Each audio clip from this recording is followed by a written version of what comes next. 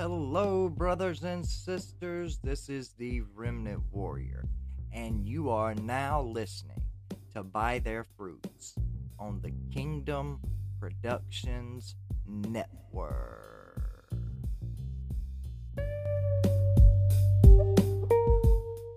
By their fruits ye shall know them.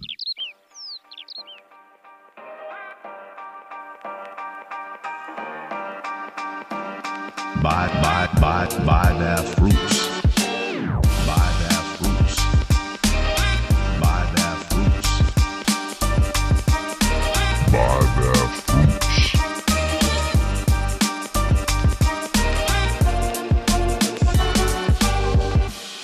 By their fruits ye shall know them. All right, welcome to By Their Fruits. I am your host, Jeremy Stone, and I'm here with John Brisson, my co-host. How you doing tonight, John? I'm doing well, Jeremy. Hope you're doing well. Hope everybody who's listening is doing well out there during these troubled times. Stay close to the Lord, as always. Yeah, hope everybody's doing good out there. Yeah, man, I'm doing great. It feels good to be doing great, to be for once. You know what I'm saying? It's been a rough ride lately, but God is good, man, and He's faithful. And Always. I'm glad to have all these people on tonight. We got two special guests. We got Jeremy Anderson. How you doing, Jeremy? I'm doing great, man. Doing great. Yeah, good to have you on, glad buddy. to be on, bro. Absolutely. And who else we got on tonight, John? We have a very special guest for By Their Fruits listeners. We have Oddman out from the Oddcast, who is a good personal friend of mine, fellow brother in Christ, a above and beyond recommended researcher. I've been following his podcast, the Oddcast, for years. I've had him on. We've read the documents numerous times because he is one of the few parapolitical researchers who actually does research and does spend his time finding the documents, very much like myself, hopefully, not wanting to toot my own horn here. But I am greatly appreciative to have the Oddman on. Oddman, how are you doing this evening? I'm doing great, man. It's a real pleasure to be on with you guys. Thank you for asking me to come on. Anytime, brother. So first of all, I've seen you, like myself, over the past few years become more bolding to preach the gospel and to talk about us being Christians, which is very difficult in today's modern world as increased persecution of Christians occurs. And I do believe eventually it is something that is coming here to the United States of America that will be, persecution that will cost us our lives, which has been as such since the first century, which America has been very blessed these past 100, 200, 300, maybe. I don't know. When did the Calvinists stop persecuting the Anabaptists? But that's a whole other discussion there. Sometime around that time period. But we've had a brief reprieve. So for the audience, can you tell people your testimony of how you came to know the truth of our Lord and Savior Jesus Christ, brother? Yeah, man.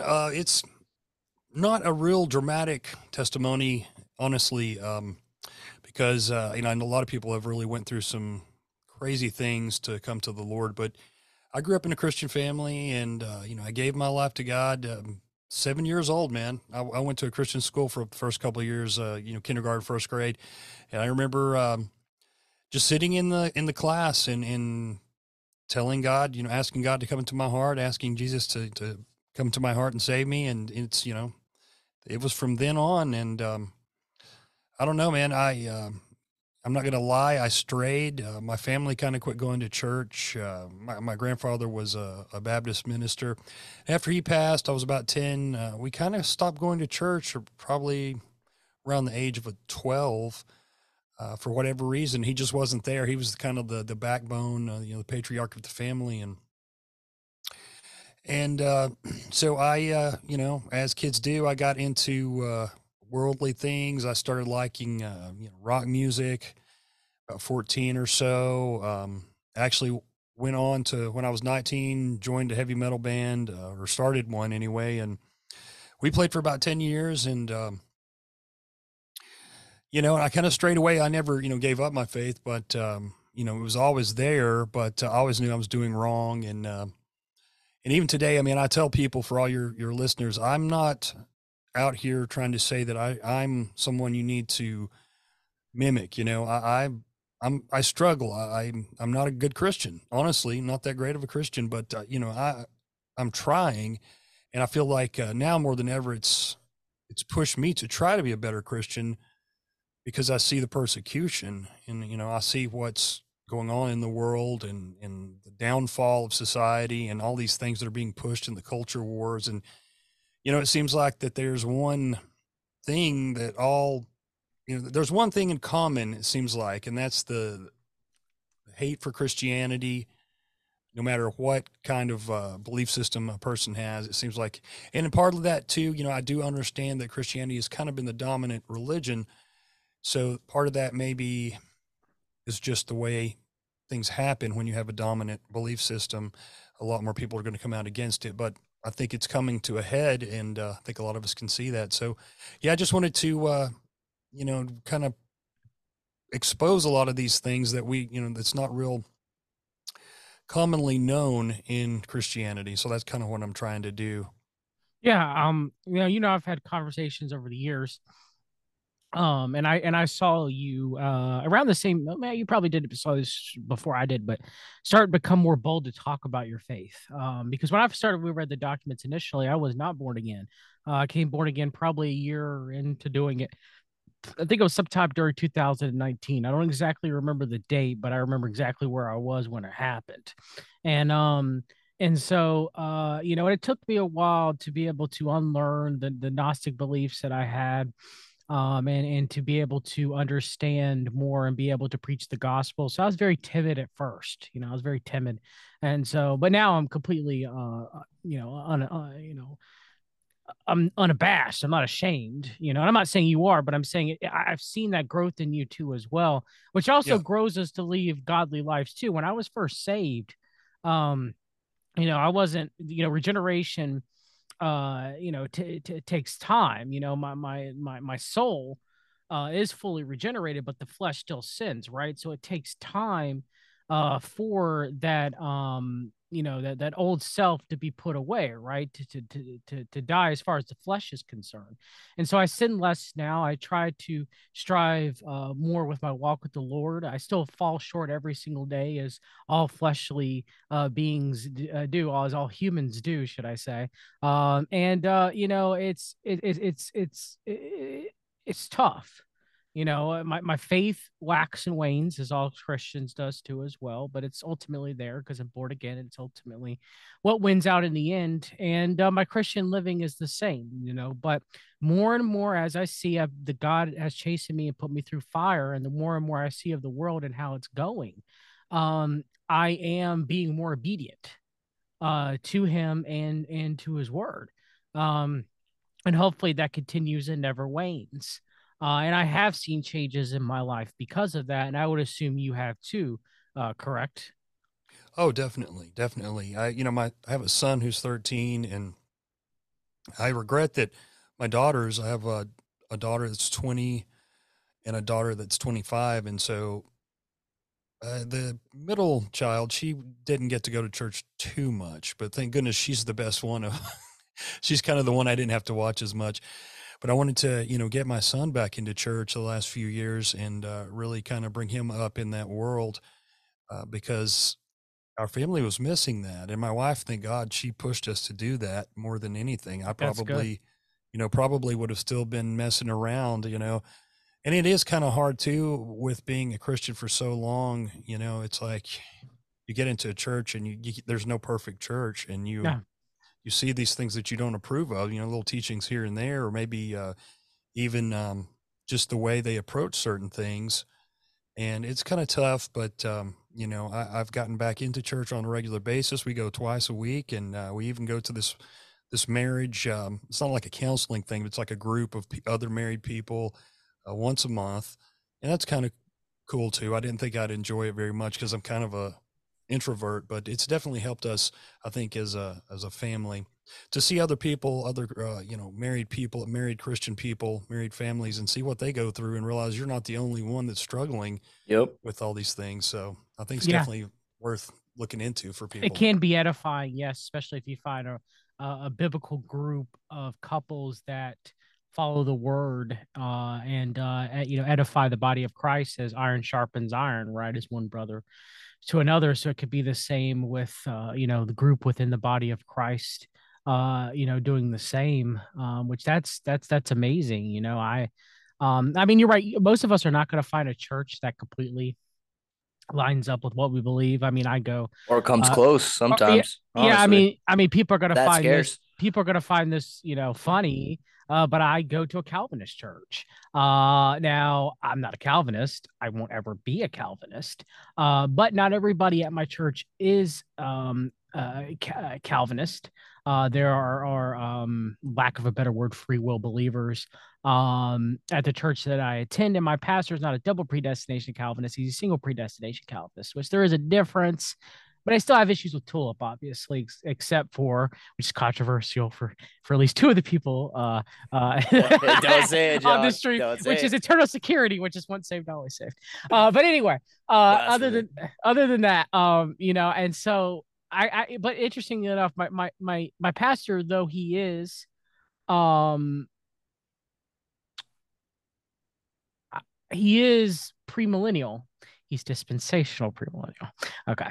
And so, which I guess John MacArthur Special. is as well too. I was Okay. about to say he's a MacArthur Calvinist. That is correct. He is. And that's because his father was a Free Will Baptist preacher and he came out of that. Okay. So that part he kept, which I'm against dispensationalism, obviously. But the premillennial stuff, I'm glad because he's telling people don't vote for Trump, don't vote for anybody. Like he literally said today,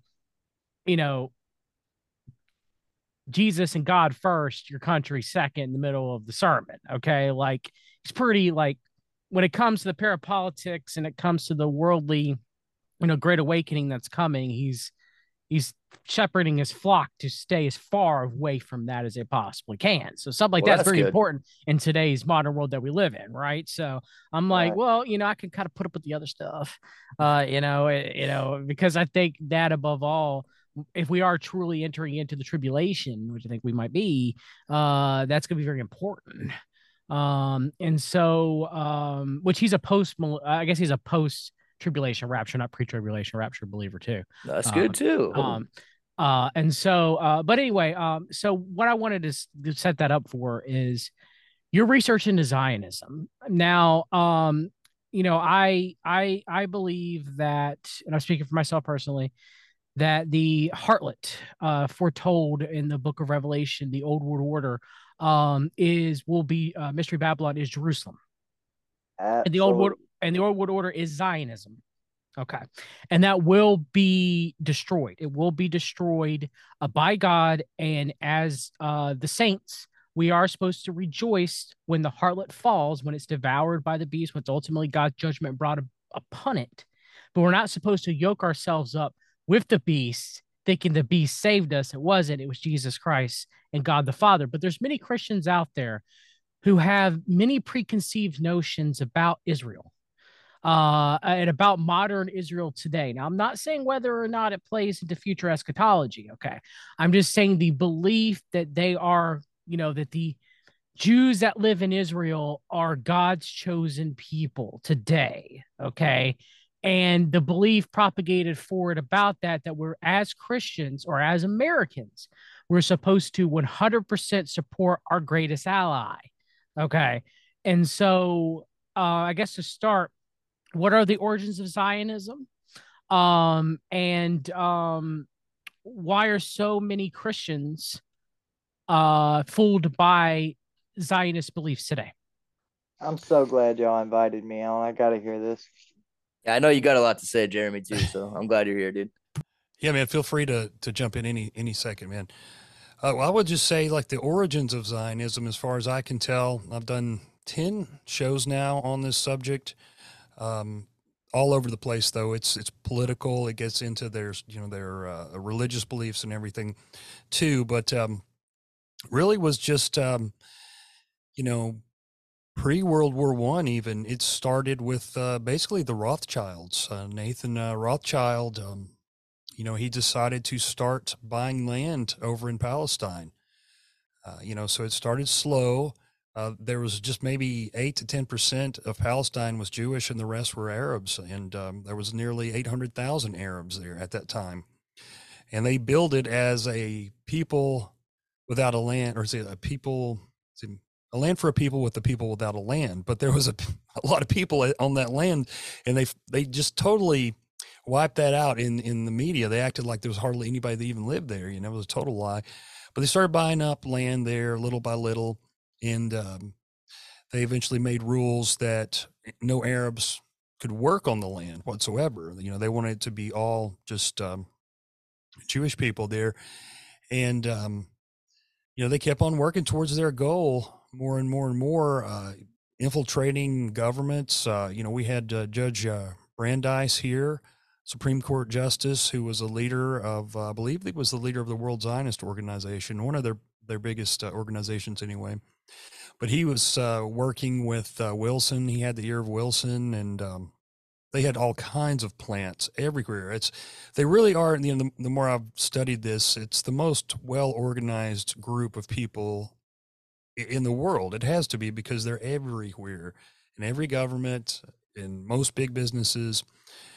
But they just started working their way for this one goal. And the early Zionists were not religious. Most of them, in fact, were secular socialists. And so it didn't have really a religious connotation. It was, they injected that eventually in there to talk religious Jews into being Zionists. Yep. And so, it's, and that's what we have now. Today, you can't hardly even tell the difference. I mean, there are a lot of secular Jews for sure, but most of those secular Jews now are not Zionists, So it's kind of interesting how it's worked out in the modern era. Yeah, some of my research also found out that the Mountain Jews, which many people do not know about them and more familiar with Sephardic or Ashkenazi Jews, were very much spearheaders of the Zionist movement in the 1800s and later in the early 1900s as well too. When the Mountain Jews come out of the You're talking the Caucasus Mountains. that is correct. Yes, the Caucasus Mountain Jews. Yes. They're not even Jews. It's interesting because the way they claim they trace back their lineage is during the Book of Esther, that they were supposedly the Jews within the Persian Empire that were left behind. Okay, that's what they claim. That's what they claim. Okay, you can see directly in the Bible though, Ashkenaz, where Ashkenazi comes from, is, I mean, he comes from Noah, but he's one of Noah's great grandsons and is before Abraham, so especially before Jacob. Mm-hmm. And that line, if it's traced back there, which is the only place it could be traced back as far as ancient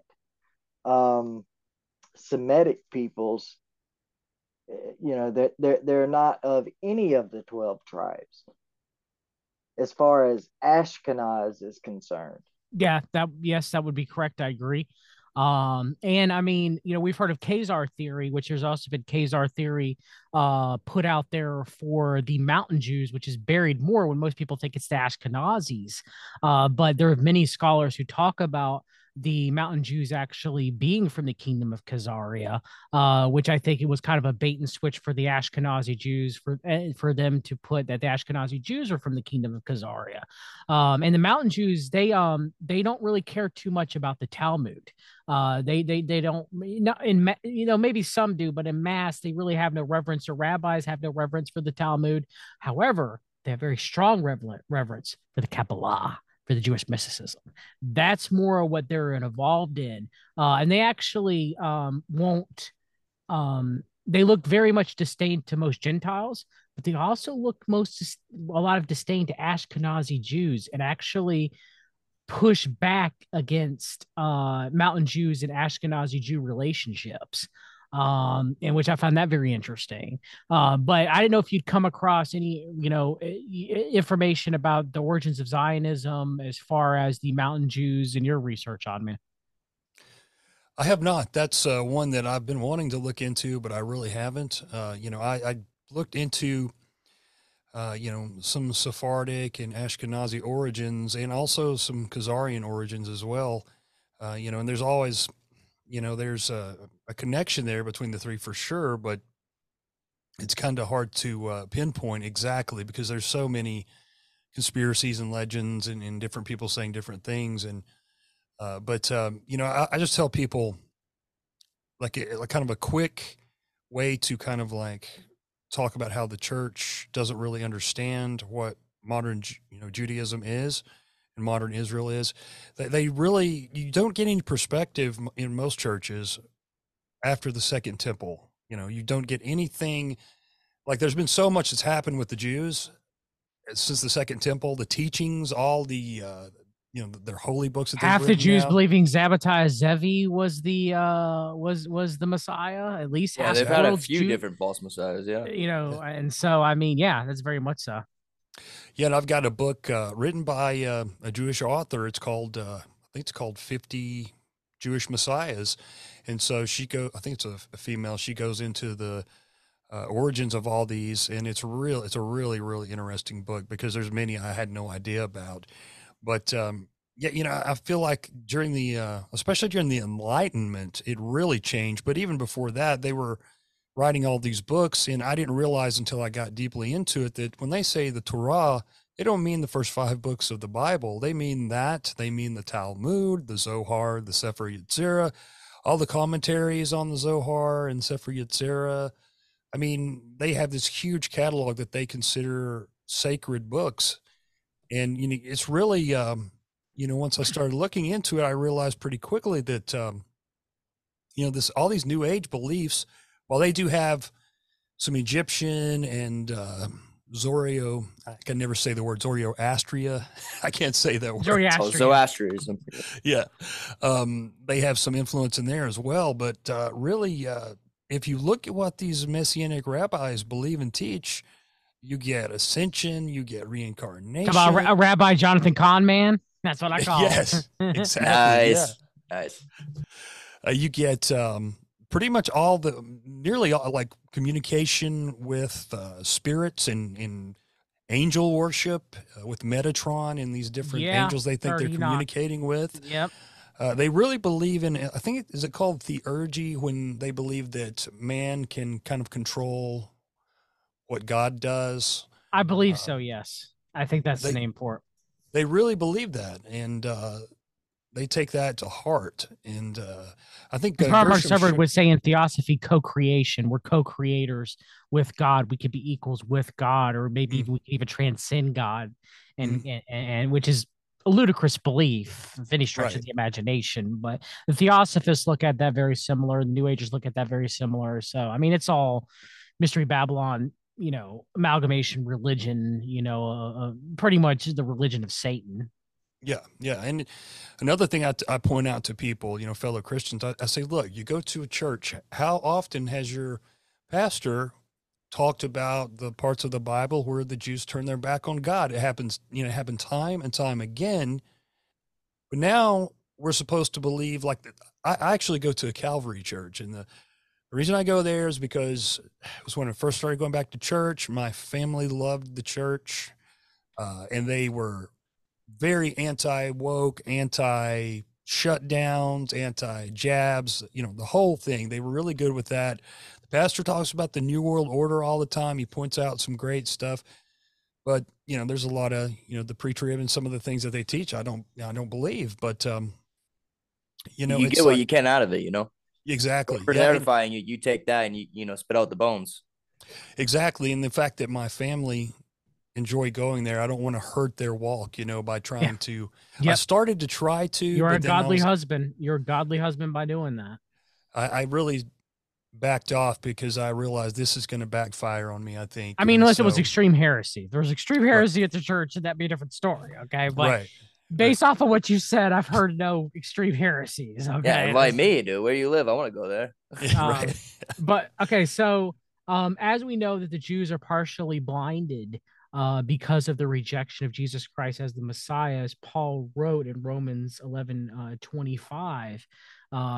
He wrote, "For I would not, brethren, that you should be ignorant of this mystery. Let ye shall be wise in your own conceits. The blindness in part has happened in Israel to the fullness of the Gentiles be come in." And so, Israel, like you said, God chose Israel to show the world his long suffering and his love and all the attributes of God. Okay, like he sovereignly chose Israel. That is, Jacob I love, Esau who I've hated. Okay, so he sovereignly chose Israel, not because they're special. Okay, because they have their blood special, their heritage or ethnicity is special per se, but he chose them for them to represent him to the world. And the remnant within Israel, just like the remnant throughout to the beginning of time, who've trusted the Lord, who love God, who have been, who have faith Faithful. through God's grace. We are a representation of God, of Jesus Christ. And you can go read the Old Testament.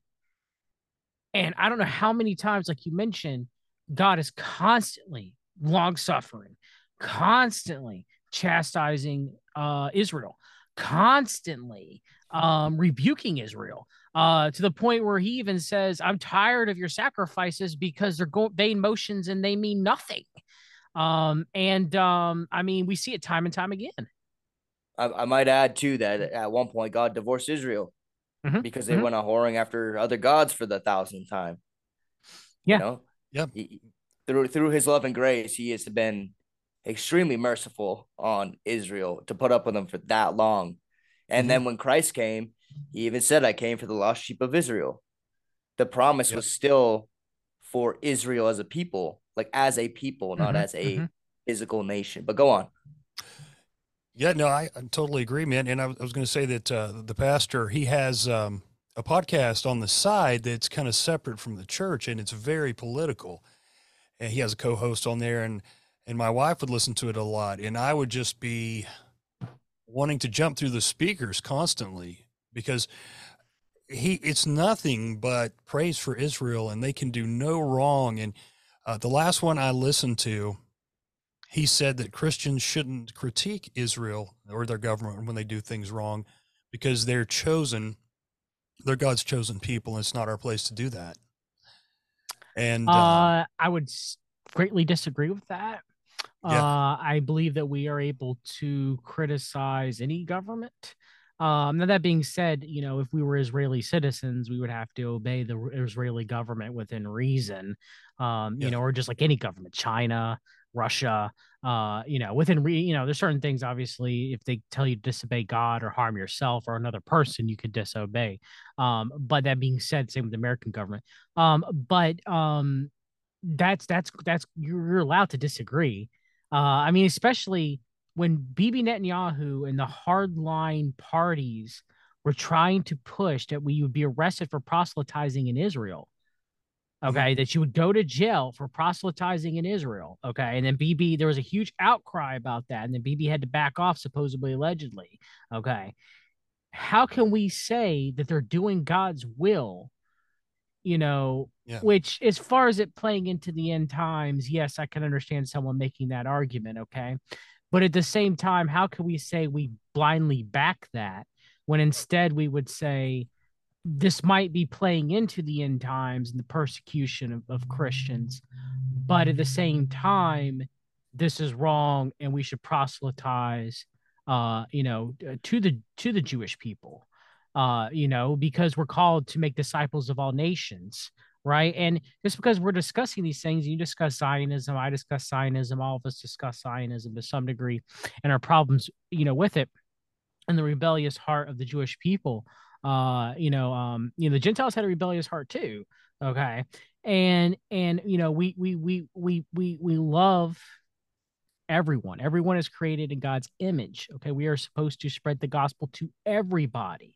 Amen. Okay. Because there are some uh Christians that harden their heart towards the Jewish people, okay, once they learn about the ills of Zionism and about the old world order in Jerusalem being the harlot, okay, and they go, well, I'm not going to go proselytize to the Jewish people.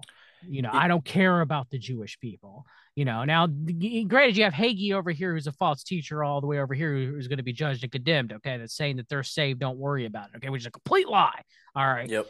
But on the other end, you have, well, they're damned, they're lost, don't waste your time. Okay. And that's wrong too. Yes. See, as far as I can tell through my research and for some of other people's research, that blaming the Jews for everything as a whole, as an entire ethnic group of people, blaming them for everything was like a Jesuit, pretty much counter. You know what I mean? Yeah. Because they at that time when they created that blame, the Jesuits were getting kicked out of countries. They were getting, they were trying to overthrow governments and doing all this stuff, and the heat was on them. And so, as far as I can tell, they used it's the Jews type of argument to take the heat off of what the Jesuits were doing. But the Jesuits were also, I'm not going to say ethnic Jew, but they had Jewish mystic origins as well. So, I mean, it's kind of like a counter. It's kind of everybody casting blame at everybody, Yeah, so no one gets looked at. I mean, the world order, like, I don't believe it's a singular world order. I don't think it's a Jesuit world order. I don't think it's a Zionist world order. They're all working in cahoots. I think that there are some factions that are more powerful than others. Okay, and I think you would agree with that, Oddman. I would assume that you would. But that being said, though, they all like to point fingers at the other group so that their group won't be looked at. We see that time and time again, right? You have the Freemasons, the Rosicrucians, the Jesuits. Yeah, the one time the Masons were, blaming the Catholics. The Catholics had this pretend war with the Masons. Yep. You know what I mean? So yeah, absolutely. Which is common. Yeah. And so Oddman, is there, okay, so what about the current push for Israel here in the United States, to the Israel lobby? You got any info on that, or what's going on? I do, but let me say quickly too that I would just like to say too to the Christians that are listening to this or will listen to this. Another thing that I think that needs to be said is, modern Judaism is not. It's so different from what you're led to believe it is, that it would blow your mind, and that it's really blown my mind. I mean, it's been hard for me to accept a lot of the things that I've learned. I really had a hard time with it, but I kept reading more and more from Jewish sources, from these rabbis, reading the Talmud, reading the Zohar, and their other holy books, if you will. And they really don't even have absolutes, because they'll tell you that one verse in the Talmud can mean 72 different things. Rabbi Shimon Bar Yochai is like their most coveted rabbi, or one of the most, supposedly wrote the Zohar, but come to find out it was a rabbi like 1,000 years or so later after him that wrote it, and said that he was basically inhabited by this rabbi, automatic writing, and that's how he wrote the Zohar. But it says in there that Bar Yochai says that you are going to hell if you interpret the Torah just straight way, the way it's read. You have to read it in a mystical way. So same with the Gnostics, do the same thing with the Bible, allegorical. And that would be Moses de Leon, who channeled Simon ben Yochai, which again, you see a chart where most Christians think that from Jesus, Jews continue, but it splits to Christians, right? But that's not exactly how it worked. Okay. What happened was the Jews, who were the remnant, who believed, who had faith, they became Christians. Yep. Yeah. And real quick, John, just in case any listeners out there do not know what automatic writing or channeling is, can you just break it down? Because we have several examples of occultist automatic writing through spirits, Alice Bailey, Elena Blavatsky, Aleister Crowley, Barbara Mars Hubbard, all of them. Yeah. So can you just explain what that is?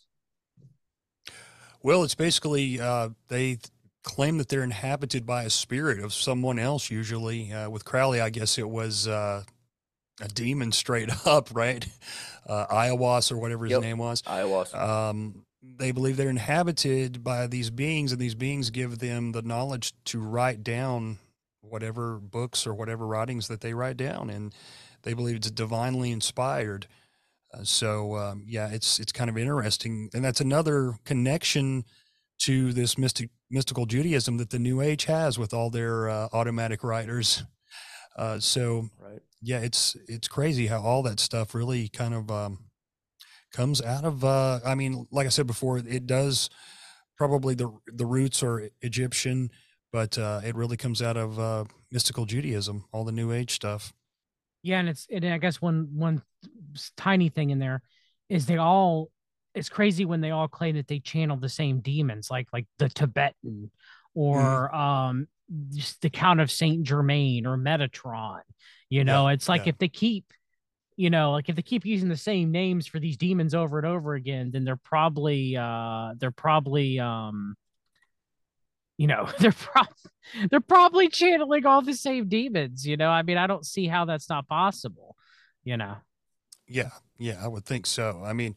And I mean, it's just really understanding what they believe now, and see how the beliefs have changed and their influence from the days when they worshipped Moloch and Tammuz. I mean, they've got a month. I think it's the fourth month of the year is named after the pagan god Tammuz. And so it tells you that they definitely were influenced by these different belief systems.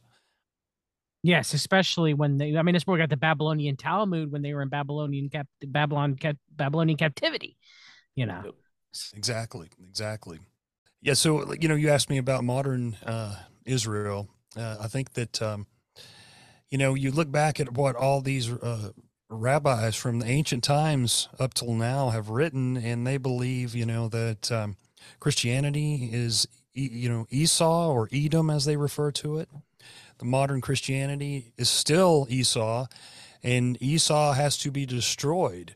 They actually hold up Ishmael higher than they do Esau. And they say that Christianity in the West has to be destroyed. And I've heard these rabbis, I've got video of some of these rabbis actually saying that. And so I think that that's all you really need to know. They believe that is ordained, and we have to be destroyed so they can have their utopia on earth, because they don't really believe in a heaven like we perceive heaven. They believe that Israel's going to be heaven. And when they say Israel, it's the whole entire Levant. I mean, they want the most of the Middle East, and they think it's their divine right. Now, Oddman, do you see any other correlation between them thinking, like you said, the Christians with the Edomites?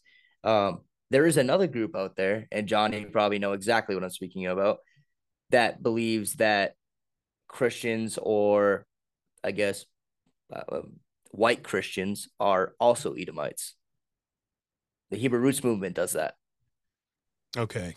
and the Black Israelites, they what is it called? What's that group called, The John? Black Hebrew Israelites. Yeah, Black Hebrew Israelites also believe that we're Edomites. I had heard that. Yeah, I don't know much about that group, but I think they do have similar beliefs as the rabbinical messianics do, and except they kind of think that they're the chosen ones as opposed to what we consider modern Jews, right? They think they Right. are the Jewish offspring from the which 12 which we're tribes. not Europeans in of ourselves. We're from Japheth, Noah's son. So I mean, we're not Edomites in that Mm. regard. So just throwing it out there. But Nice. that's not the way they look at it. So but I think Jeremy there. You can go ahead. Can you talk? Okay, everything should be working now. I just left and came back. uh, I'm sorry about that. Hope I didn't mess anything up. No, you might have to edit some of us trying to talk with you to get to get you on. But go ahead. What were you gonna say, brother? Uh, I was actually just going to read something about the establishing of Zionist churches, and it actually it was in the 1800s. The Zionist Jews needed a financial backing from the United States, or their plan for a new Israel would fail. So in the 1800s, the United States was a predominantly Christian country. Any attempt to subjugate Palestine and reestablish Israel as a state in that region would be met with resistance from the then politically influential Christian quarter in the U.S. So the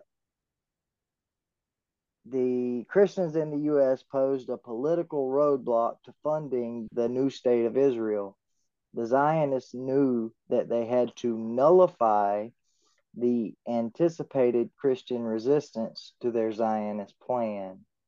So they decided that the Christian theology in the Protestant churches must be changed in a way that would favor an Israeli state. And they had ready theologians to perform this duty in the Jesuit auxiliary, because the Jesuits, a lot of people may or may not know this, they were literally started by Jews who were very, if they weren't Zionist at the time themselves, um, they were very open, and they cared about the cause, the Zionist cause.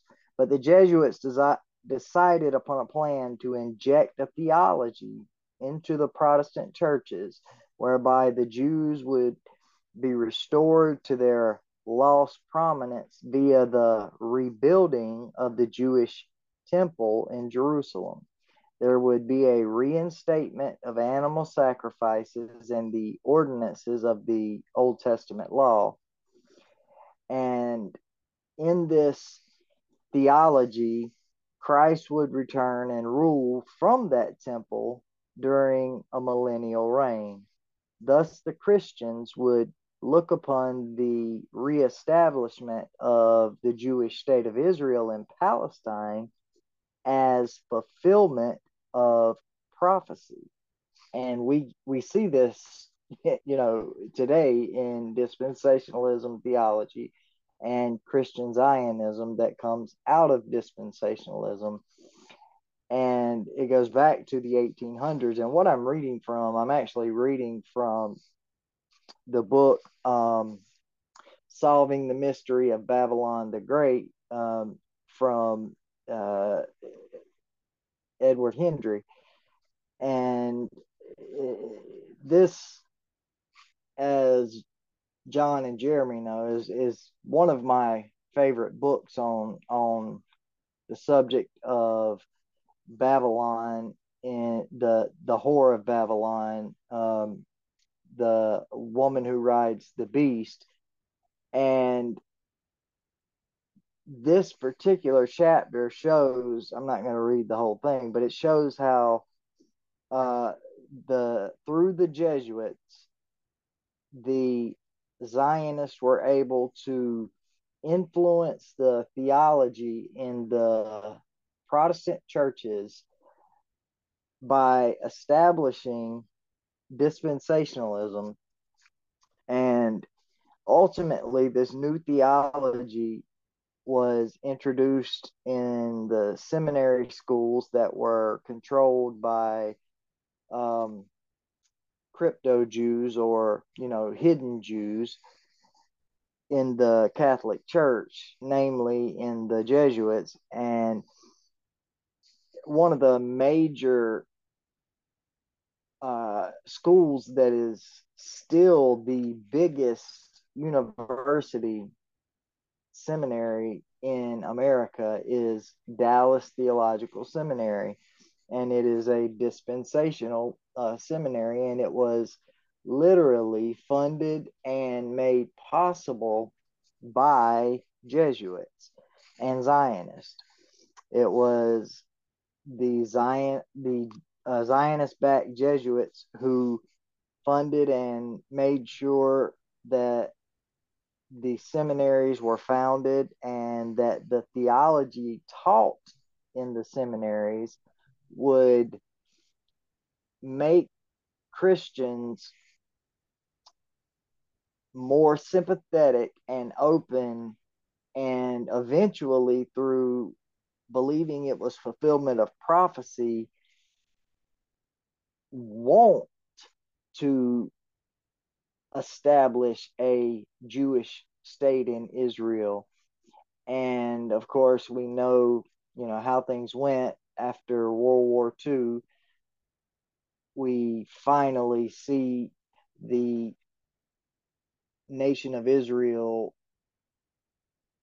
become a nation again, but it was never the nation. The nation that's there today is not the nation of Israel that was there in the Old Testament or in Jesus's time.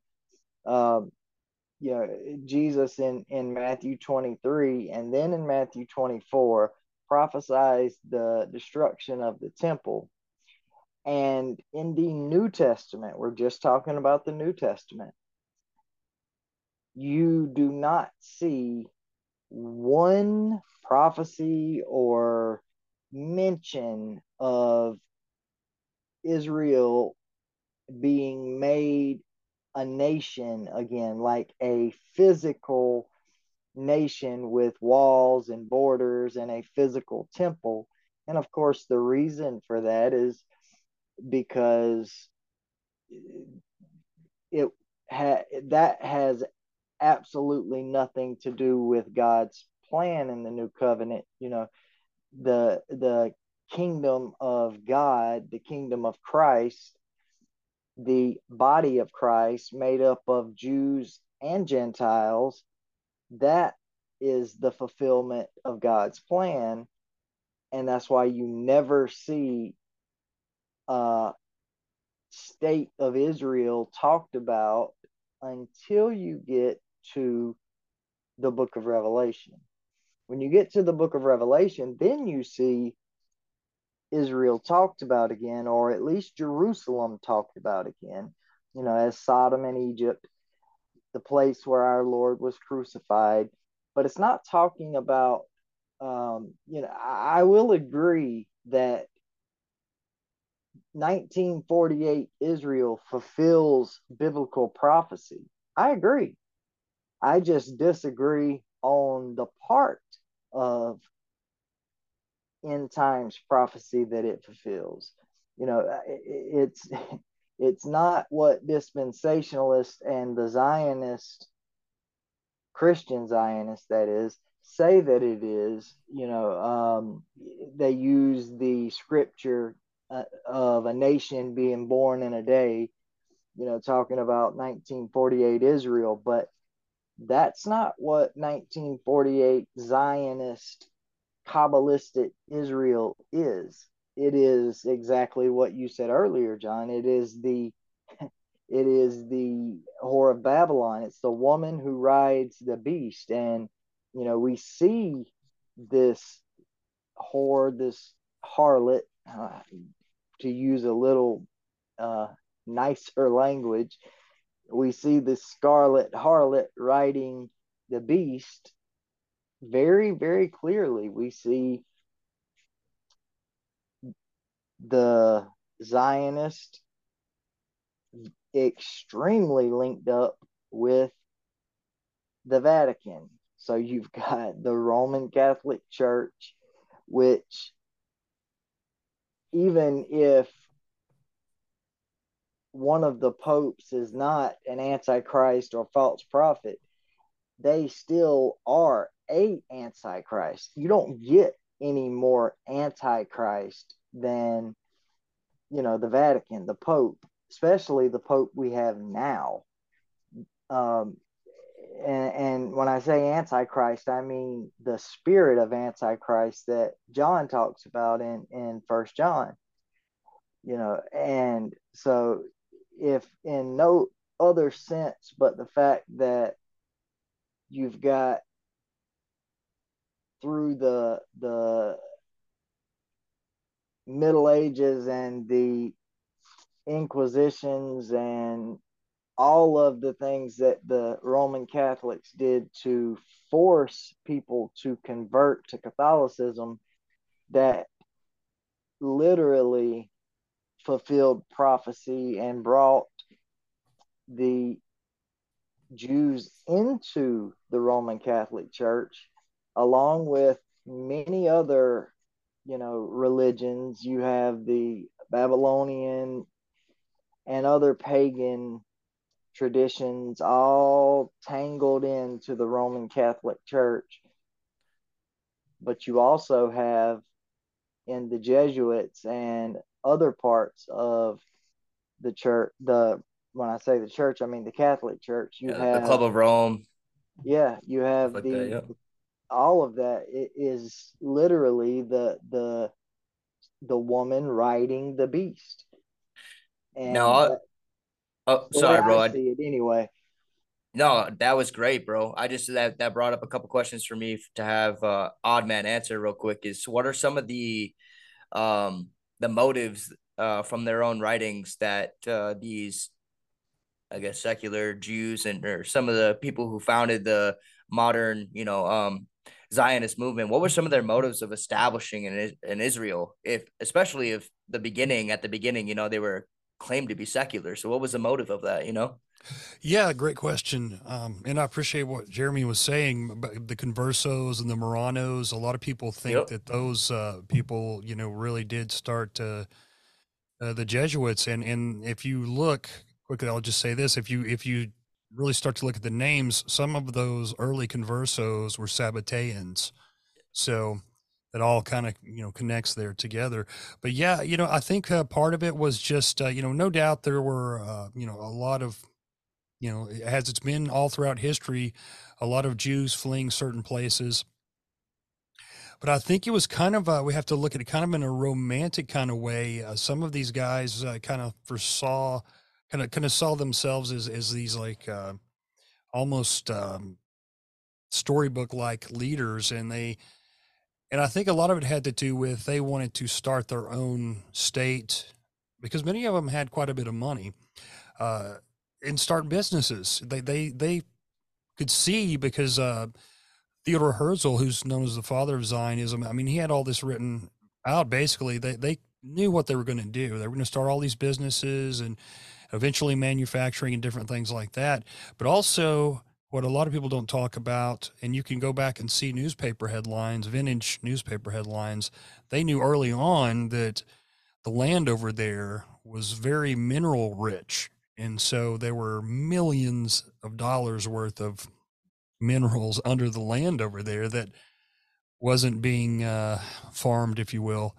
So that's another thing. And, the people that the Zionists who, spent the most money on it knew they would have a place in the new state, a high place of power.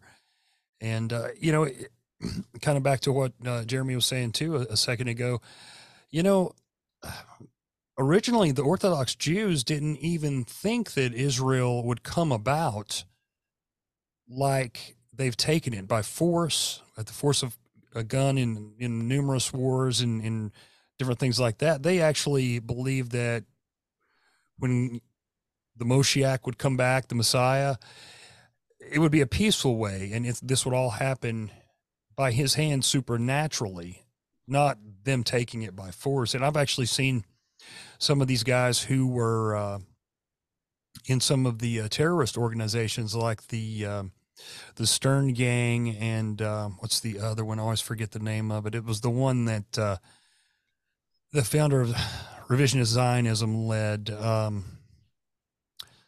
think the Leahy is another word for the Stern Gang, but there was two gangs and they were terrorist organizations. And under mandated Palestine, they were actually bombing the Brits and Arabs during that whole process because they felt like Britain should just give them the whole thing right then.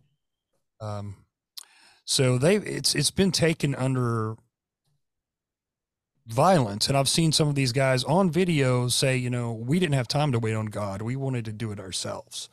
So that gives you kind of an understanding of the mindset there.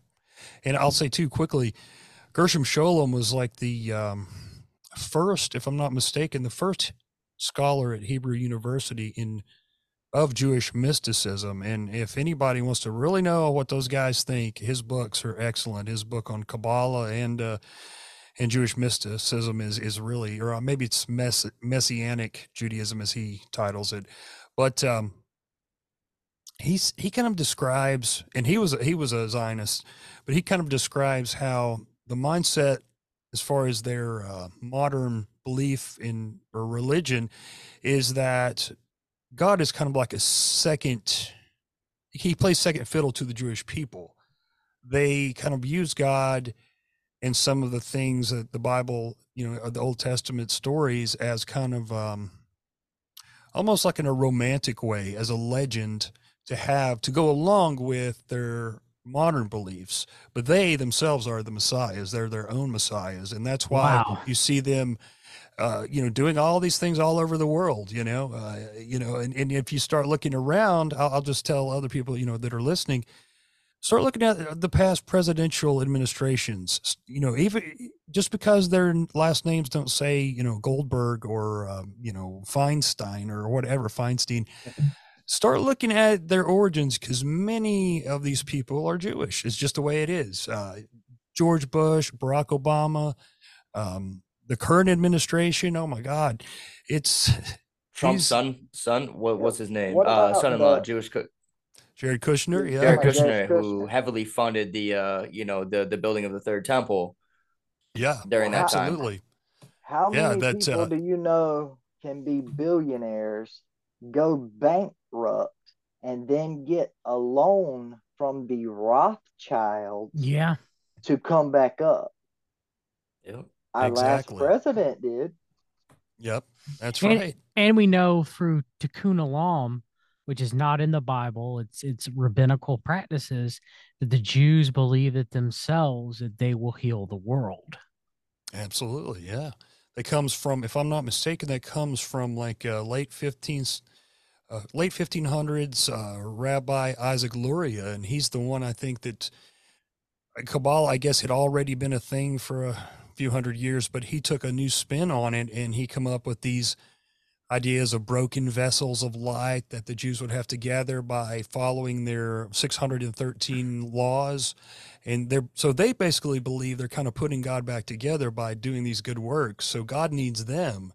So I think that's another way to kind of think about it. Um, so he was the one that come up with Tikkun Olam, if I'm not mistaken. This Instead of Yeah. instead of Christianity, where we need God, it's through God's grace by our faith that we're saved. That separates Christianity from all other religions, and that we need God, to save us. Jesus Christ is our redeemer.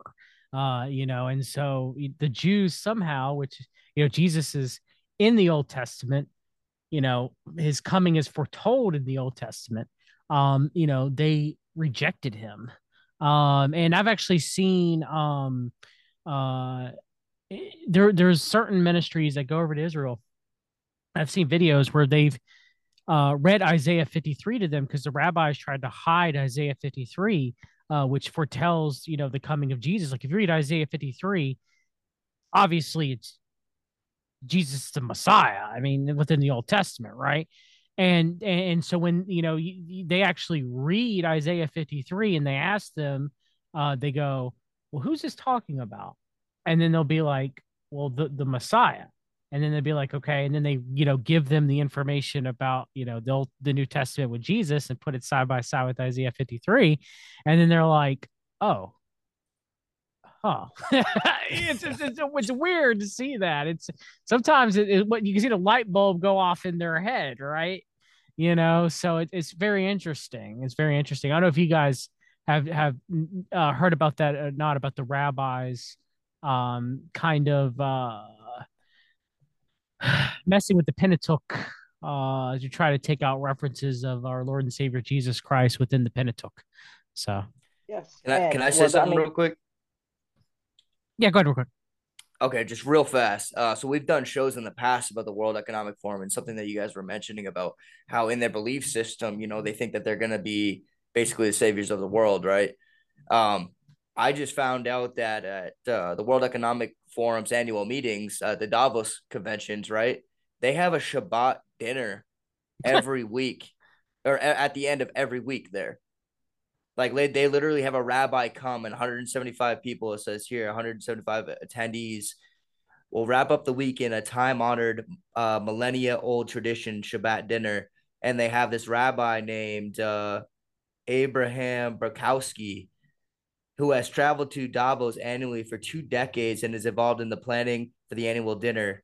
Um, yeah, dude. So like, even you have these high level Jewish rabbis that attend Davos, which is the World Economic Forum. You know what I mean? And everybody knows what they're trying to do. They're trying to create globalism and basically take over the entire world. And they've been doing that since the 70s. So like, Seems about I just right. found that interesting that there was this Jewish connection there. I never noticed it. I know, like, I was thinking about Klaus Schwab. I'm like, he kind of sounds Jewish, you know? But when I dug into it, I didn't find anything on him, but I did find they do have a Shabbat dinner at these meetings. It's wild. But yeah, it makes sense because Judaism, there is only one small sect of Judaism that's not Kabbalistic. Every other uh, part of Judaism, sect of Judaism, the religion is Kabbalistic, and you know they practice necromancy and they worship the Queen of Heaven, but they are a they're a polytheistic religion, chock full of different gods and goddesses. Israel Shahak um, explained Judaism as completely polytheistic, He's an and occultist as well, wasn't he? absolutely, Yes, that's what I and, read. yeah, and whatever can be said about the Kabbalistic system of Judaism, it simply cannot be regarded as monotheistic. They Oh do no. not Oh worship no. one God, um, unless if you're going to call Judaism monotheistic, then you have to call Hinduism monotheistic. I mean, it's just, I mean, they before and after a meal, a pious Jew that will ritually wash his hands and utter special blessings. And on one of these two occasions, he's worshiping God by promoting the divine union of son and daughter.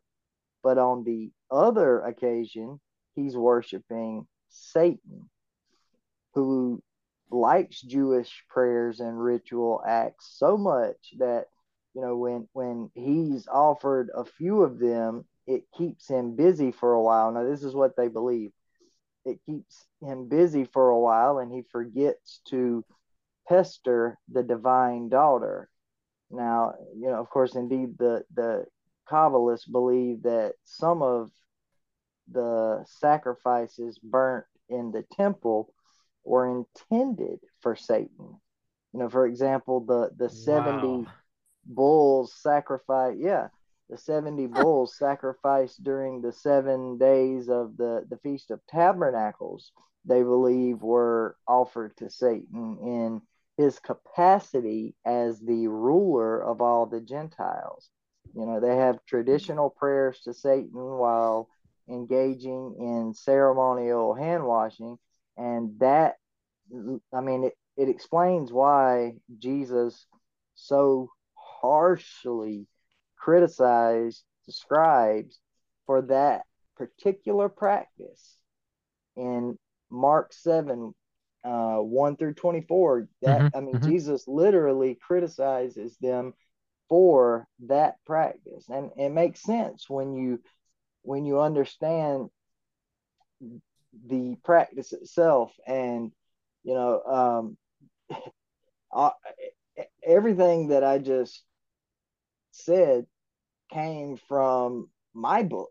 I mean, and these are things that I have, researched thoroughly, and there are many, many gods that are in Judaism, and they see God as um, part divine, male and female. What's the word for male and female? Androgynous, like Baphomet. Yeah, and yeah, androgynous. That's the word I couldn't think of. But yeah, I mean, that is it. This is, and it comes from Egypt and Babylon. They picked these practices up. Egypt, Babylon, all the different peoples around Canaan, the Canaanites. They that's where they picked these practices up. And modern Judaism is literally the same religion of the Pharisees of Jesus' day. Mm-hmm. Mm-hmm. Yeah, I mean, it's interesting how the Noahide laws to Chabad, who Chabad practices Kabbalah, they claim that Christians are polytheists, and that's why that we should be beheaded according to them, through their blasphemic, satanic Noahide laws. But in reality, since many people within the Chabad Lubavitch movement practice the Kabbalah, interestingly enough, though they scream that we are polytheistic, it is anything but that with the Trinity, is what they claim. They claim that they are a monotheistic religion, which they are not. They are polytheistic. And so it's just interesting of kind of like them, screaming with a massive plank in their own eyes, right? I mean, and they refuse to see it because they've been partially blinded. And it's sad. It truly is sad, that they, Kabbalah has a lot of sex magic in it. I mean, it is evil. It is truly evil. It's witchcraft. It's magic. It's mysticism. It's fables. Jewish fables. We were warned by Paul not to give credence to Jewish fables, or science so falsely or knowledge so falsely called, which is exactly what the Kabbalah is. And I know you've done a lot of research into Chabad, Oddman, which Jared Kushner is a member of Chabad Lubavitch, and they are a Jewish supremacist cult. So can you briefly discuss Chabad, and the information you have? Yeah, go ahead. Good, Jeremy. I'm sorry. Yeah, just real quick before we move on, because some of the names that I'm about to mention, John, at least I think that you'll recognize them, when we already talked before. But the reason why I'm still stuck on this is because I realized just now how deep Zionism is in the global efforts for globalism. Really, like, it's not just in government; it's also in the biggest organizations in the world, like the World Economic Forum. So in this article, I'm just going to read a short paragraph here from the JewishInsider.com, and it's talking about what I had mentioned earlier about the Shabbat dinner, and it gives a list of some people that were invited and attended this dinner. It says, while the guest list for the invite-only Shabbat dinner remains under wraps, Burkowski noted that this year the WEF boasts a host of high-profile Jewish figures, including Andy Jassy, Eduardo Elstein. I might butcher some of these names, but Ulrich Gadesh, David Rubenstein, Steve Schwartzman, Jared Kushner, Mark Benloff, Andrew Ross Sorkin, Alex Soros, Rebecca Bloomstein, Adam Grant, Gary Kahn, Wired's Gideon Litchfield, Israeli chief economist,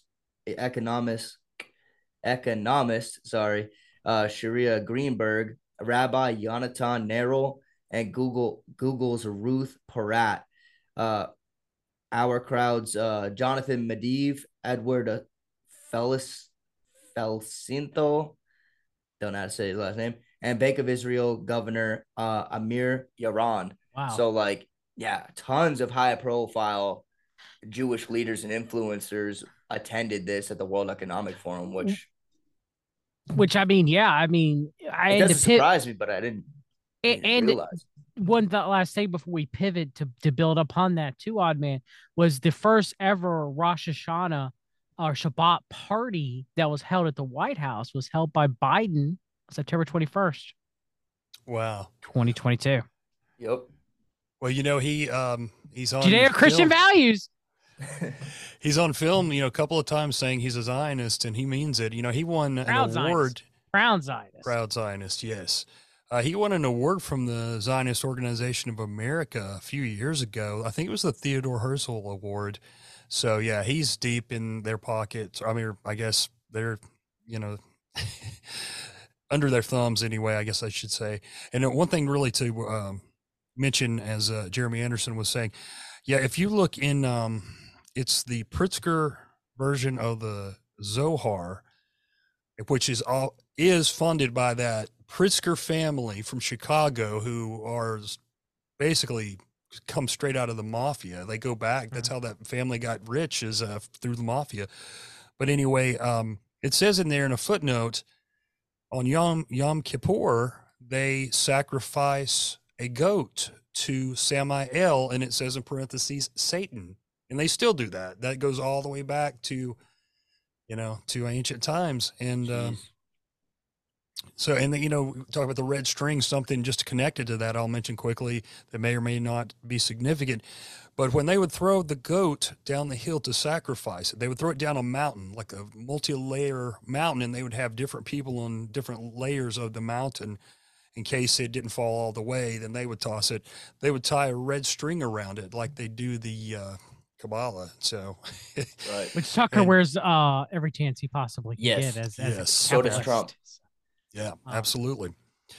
But on with Shabbat or Chabad, they do have synagogues all over the world, all over the country and all over the world, I guess. I don't know. I know they're big in Ukraine and Russia as well.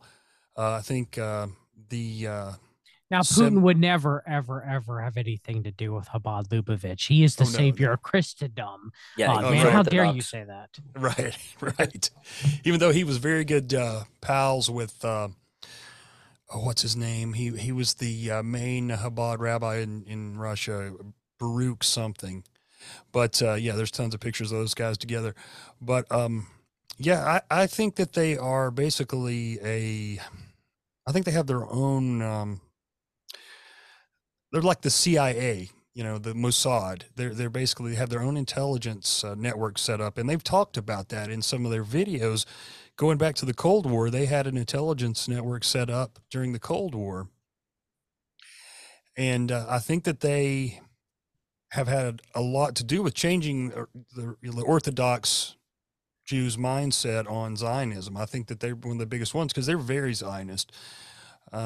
Which some, Orthodox aren't, or still aren't. Like, there are many Orthodox in, I may disagree with them on a lot of things in their mysticism, but at least some of the American Orthodox are anti-Zionist. They hold rallies in New York against the state of Israel, so I got to hand it to them on that one thing. But then if you look over at Israel, they're ran by these hardcore Orthodox Zionists. So I think the Chabad are probably the most powerful any of the sects of Judaism. They're the most powerful politically. And they're the most mystical too. Yeah. Which is, I mean, I guess that goes in line, right? Because they're serving Satan ultimately. It's the voice of the martyrs. Lists Israel as a country where Christian persecution occurs, not so much by the Muslims there, specifically in Palestine, but by the Jews. That's right. A lot, again, any Zionist Christians who are listening out there, there have been numerous statements released by Christians within Palestinian Christians within Israel, saying that it is the Jews that desecrate their churches. It is the Jews, not all Jewish people, okay, obviously, but there are hardcore Orthodox Jewish sects within Israel that are desecrating Christian churches and that are assaulting Palestinian Christians for their Christian beliefs. Okay, which is very interesting because we know that Islam persecutes Christians in different parts of the world, like Nigeria, for example. Okay, where in Nigeria, a majority of the Christians are persecuted there by Muslims. But in Israel, where, again, they have a heavy Palestinian Muslim population. Okay, the Christian Palestinians are the minority. Okay, and they live with the Palestinian Muslims. Palestinian Muslims pretty much respect them and leave them alone. It is the Jewish people within Israel, not all of them, obviously, but there are some, especially that are ultra Orthodox, that persecute Palestinian Christians and people who proselytize within Israel. Well, Okay, you Oh, I've that's can't. illegal. Yeah. Well, you also can't say anything because you're automatically an anti-Semite. Mhm, mhm.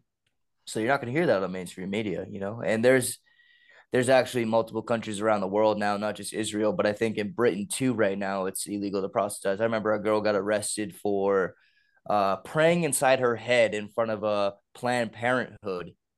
She got arrested for that, Wow. for praying to God inside her head. And they knew she was praying just the way that she, her body language and everything. She admitted she was praying. They arrested her for that. And I'm assuming that England is a very Zionist country. I'm assuming. Well, you look at their newest, I guess he's the PM. I guess they don't have a president there, right? They have the prime minister.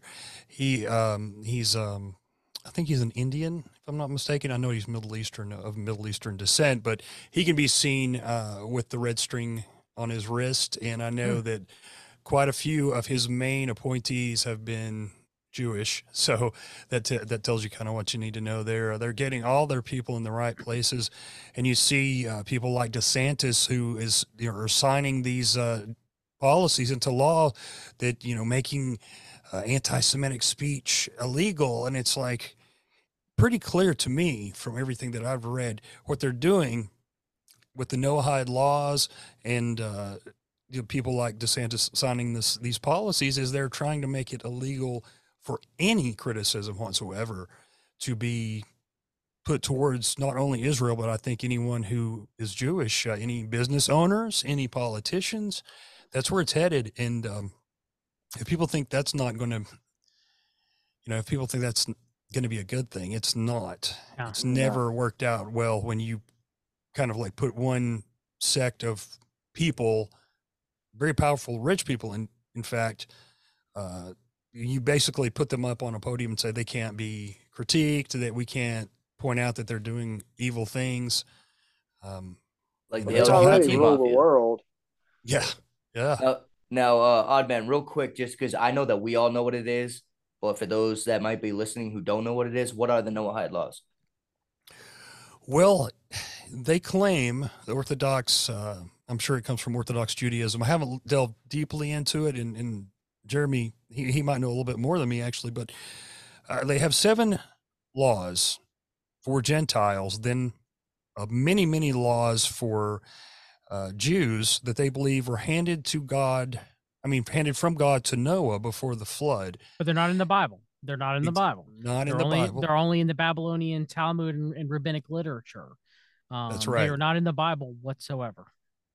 And if I'm not mistaken, John, I think that the 7 Noahide laws, at least several of them, call for the death penalty if you break them. That's correct. Not to worship idols, not to curse God, not to commit murder, not to commit adultery or sexual immorality, not to steal, not to eat flesh torn from a living animal, and to establish courts of justice. World courts of justice, might I add?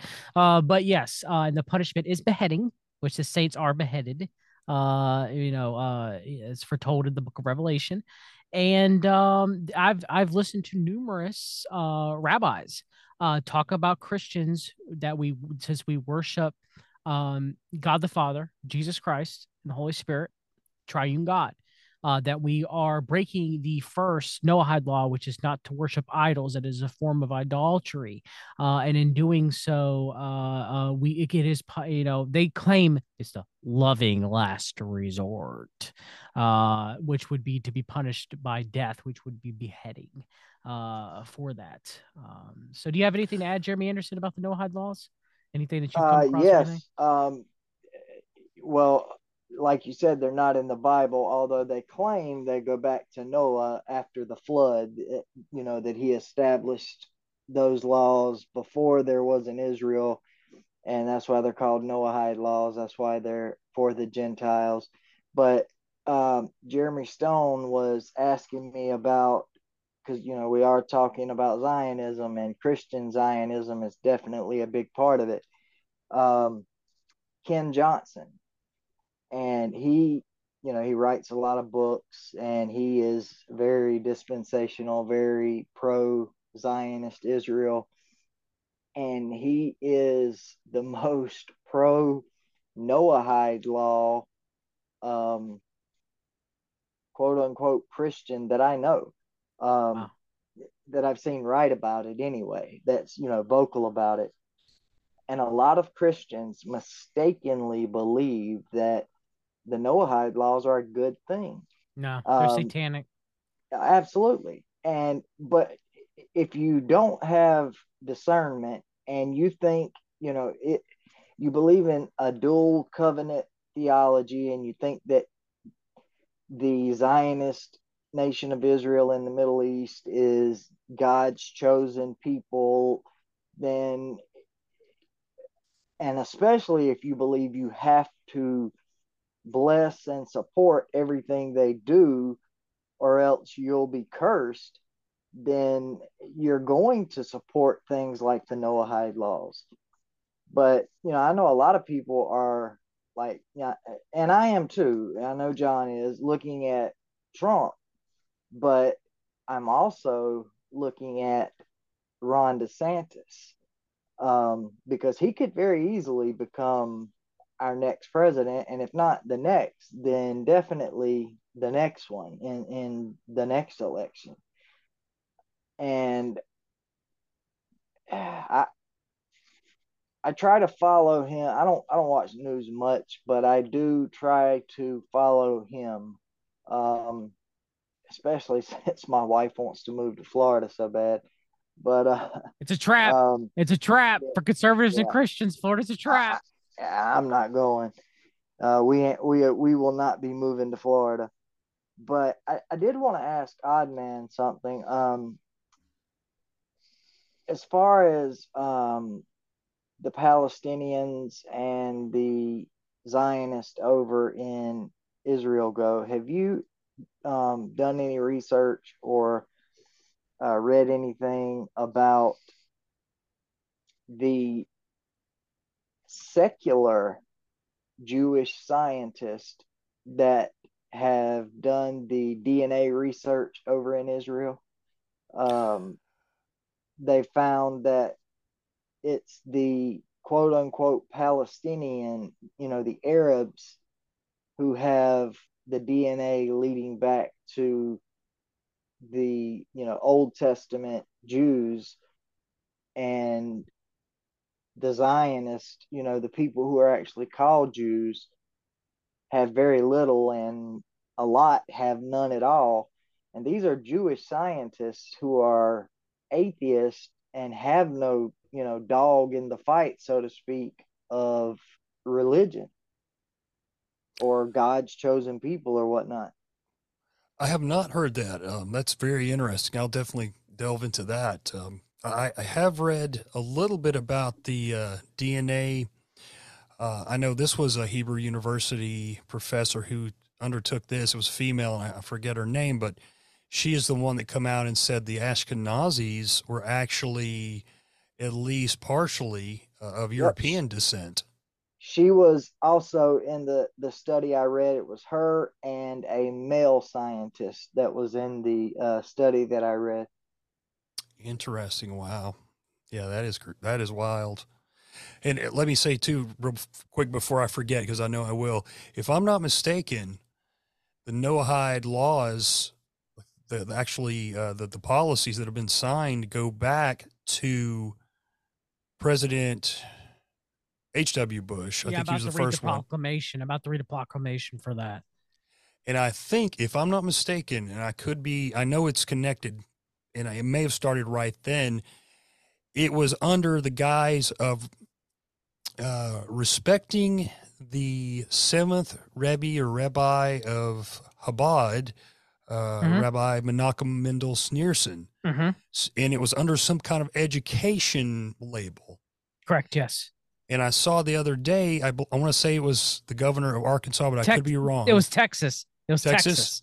It just signed another proclamation for the Noahides. And it was a so-called Catholic state representative of Texas of Latino origin, who I think is just it's just fooled for what I saw. All intents and purposes, he seemed like a nice guy on Twitter.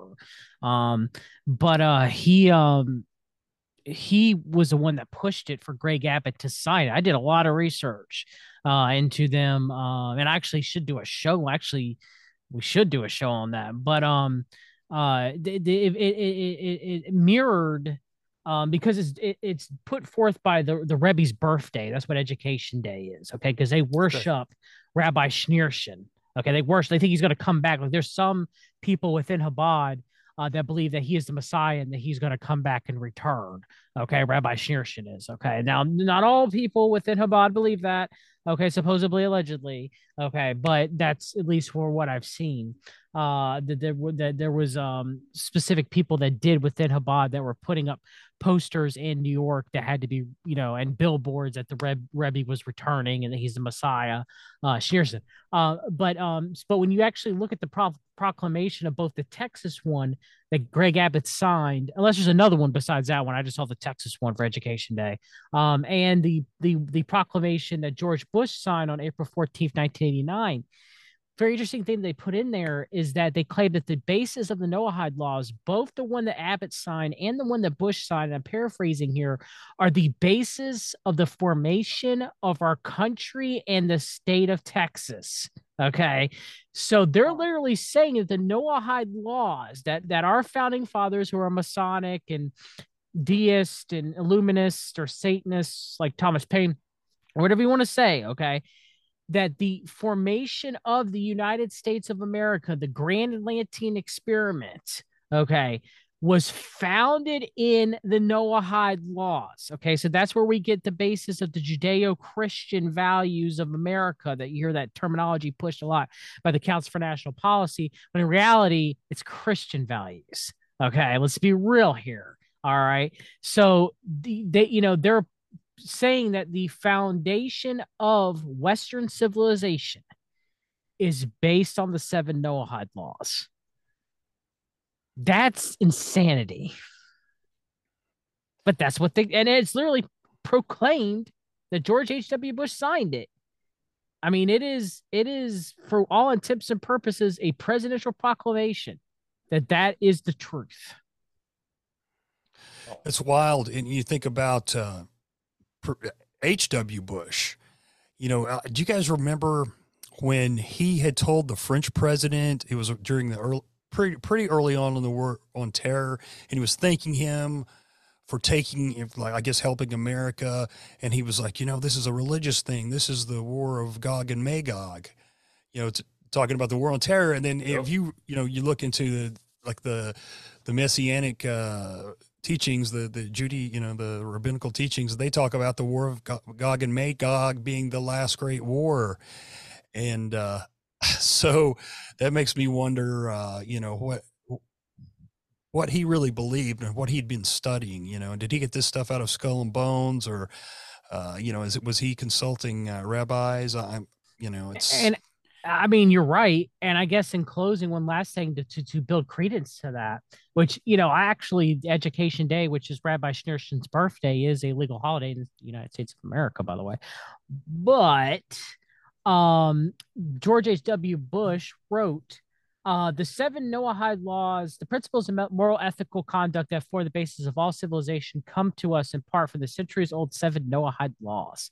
The Noahide laws are actually 7 commandments given to man by God, as recorded in the Old Testament.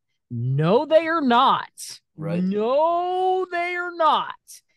These commandments include prohibitions against murder, robbery, adultery, blasphemy, and greed, as well as a positive order to establish courts of justice. He blended in the 10 commandments that were given to us by God in with the 7 Noahide laws. He even get it right, okay?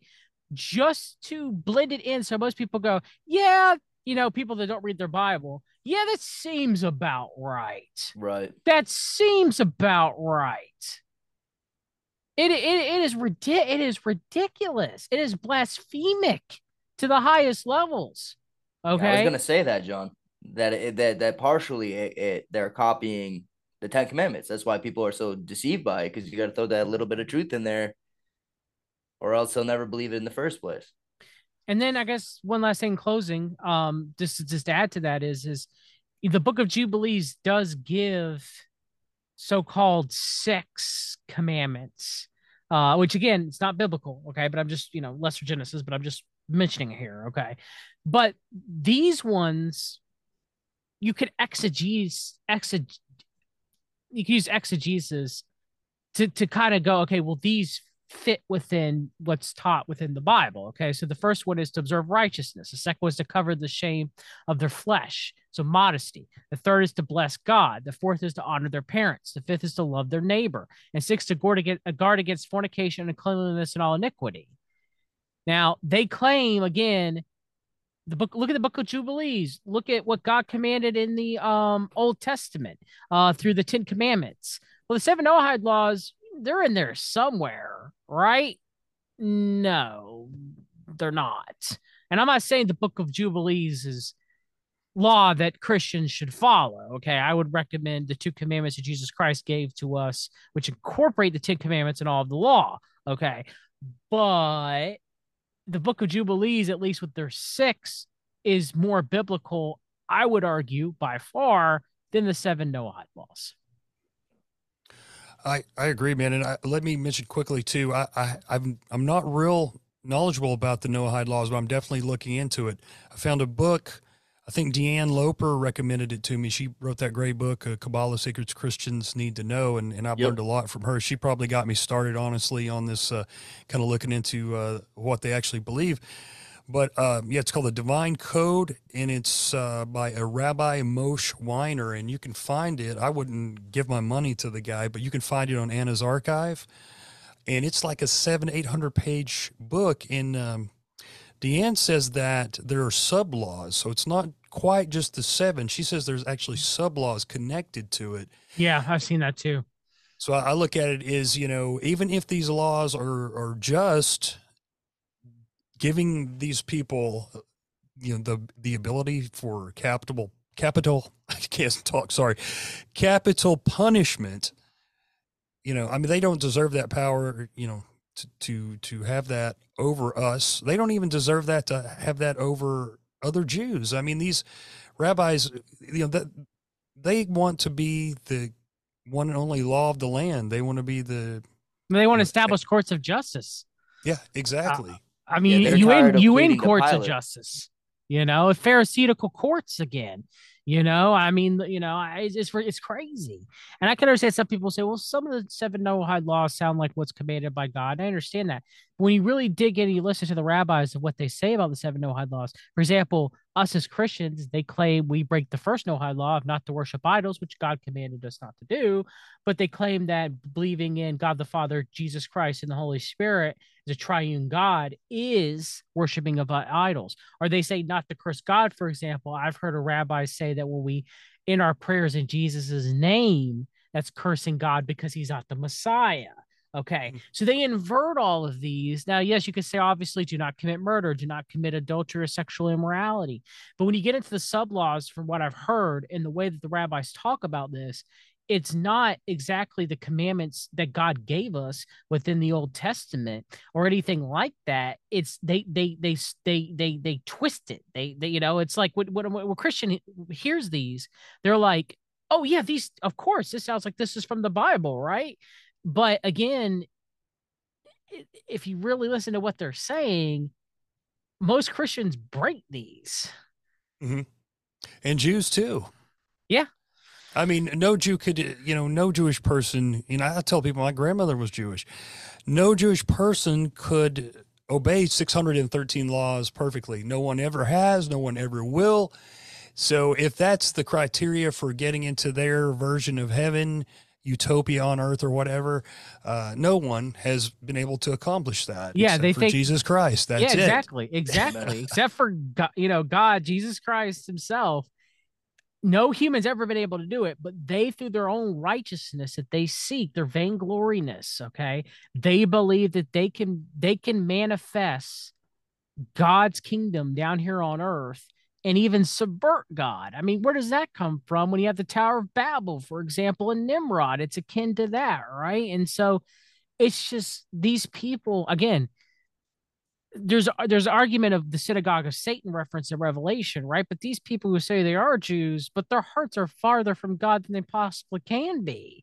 And I guess, in closing, unless Jeremy, you have one more question, I just want to say that again, though we talked about Zionism here, though we talked about modern Judaism, okay, and our disagreements with it as such, you know,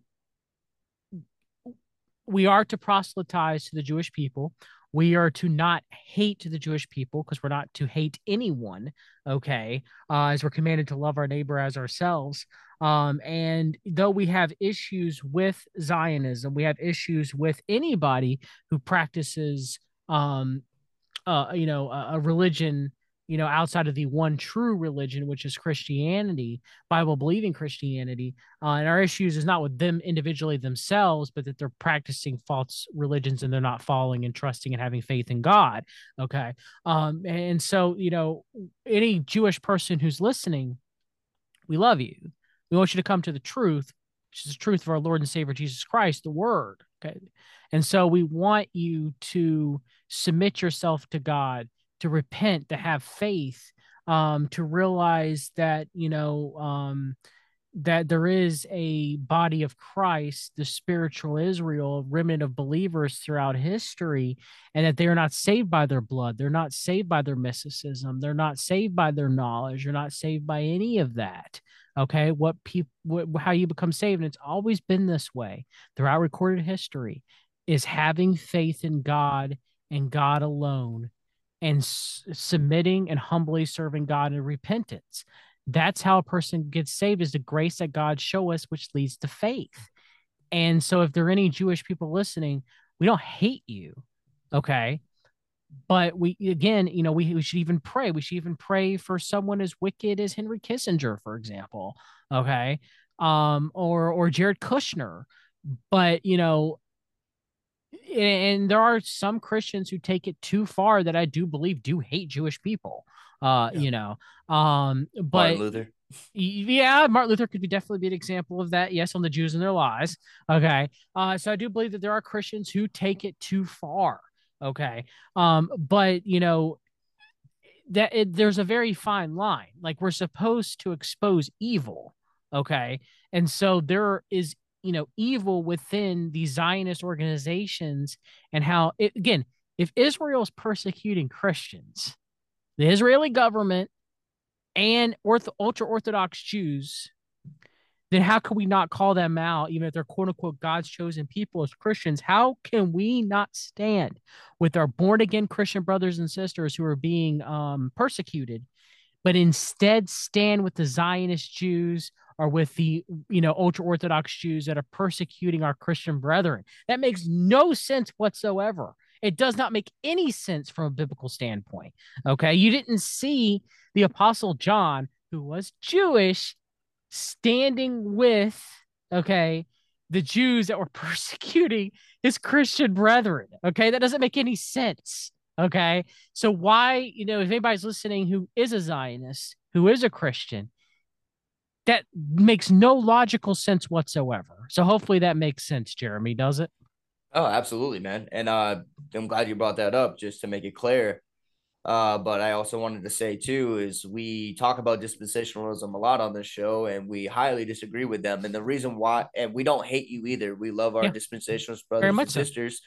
And the reason why we talk about it so much is because we see a deception we're trying to warn you about. You don't want to play into the same plan, the same agenda that the Zionists have. You know what I mean? You don't want to fall into that category at all. Like, it's against God's will, first of all, to persecute anybody. And it's against God's will to exalt a nation above another. I mean, it's clear as day in the Bible, you know what I mean, that we are supposed to love our brothers and sisters in Christ. And we are supposed to love our neighbor. Anybody that is outside of that is also made in the image of God, and we are to love them too. Yep. and there's a deception going on that we see that you may not be able to see through indoctrination. And that's what it is. We're trying to bring that to light to pull you out of that. And that's part of our job as Christians. Like it is. It's part of our jobs to expose the darkness. And before I go on a huge rabbit trail, if we got time, I just want to ask Oddman one more question. And if you got time, buddy. Yeah. And that is, what is the tie through your research? Because before we started the show, you talked about how you were studying Freemasonry quite a bit. Yeah. Is there a tie between Zionism and Freemasonry?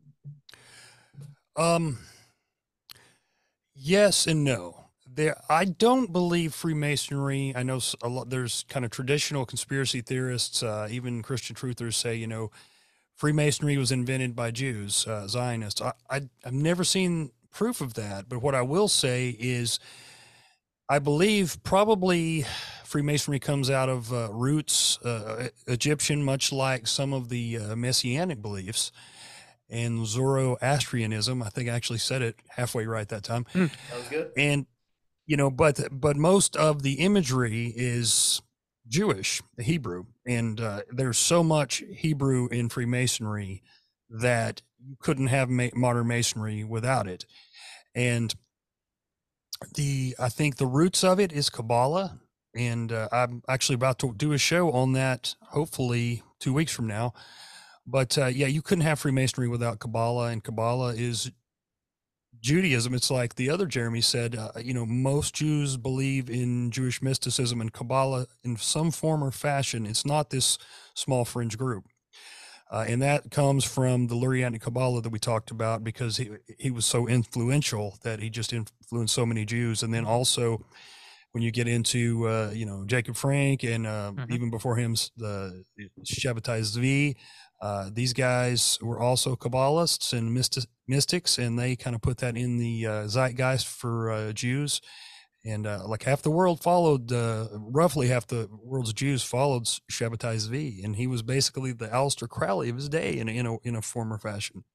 Yeah, So it's crazy because God disdains witchcraft and mysticism in the Old Testament numerous times.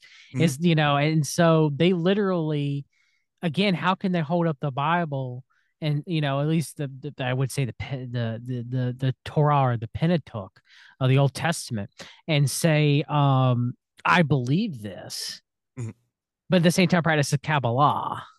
Yeah, the logic isn't there. That's for sure.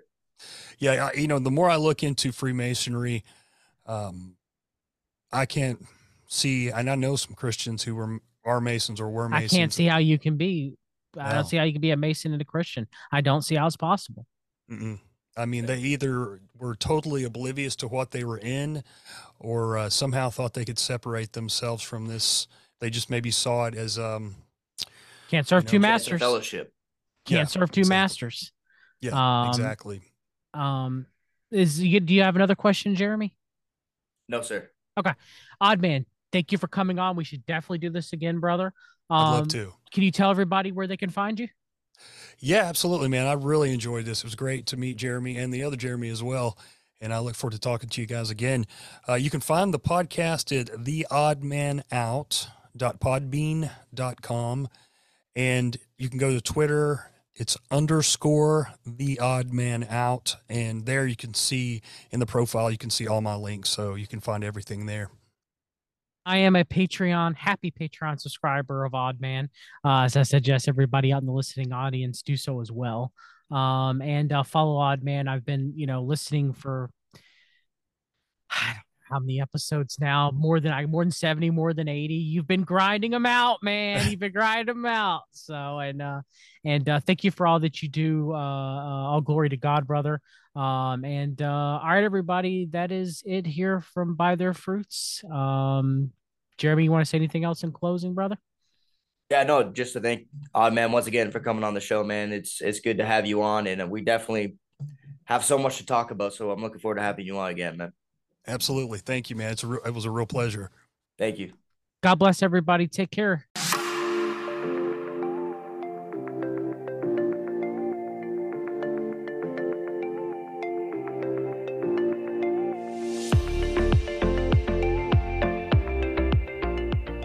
Thank you for listening to By Their Fruits. May the Lord bless the giver, the gift, and the receiver.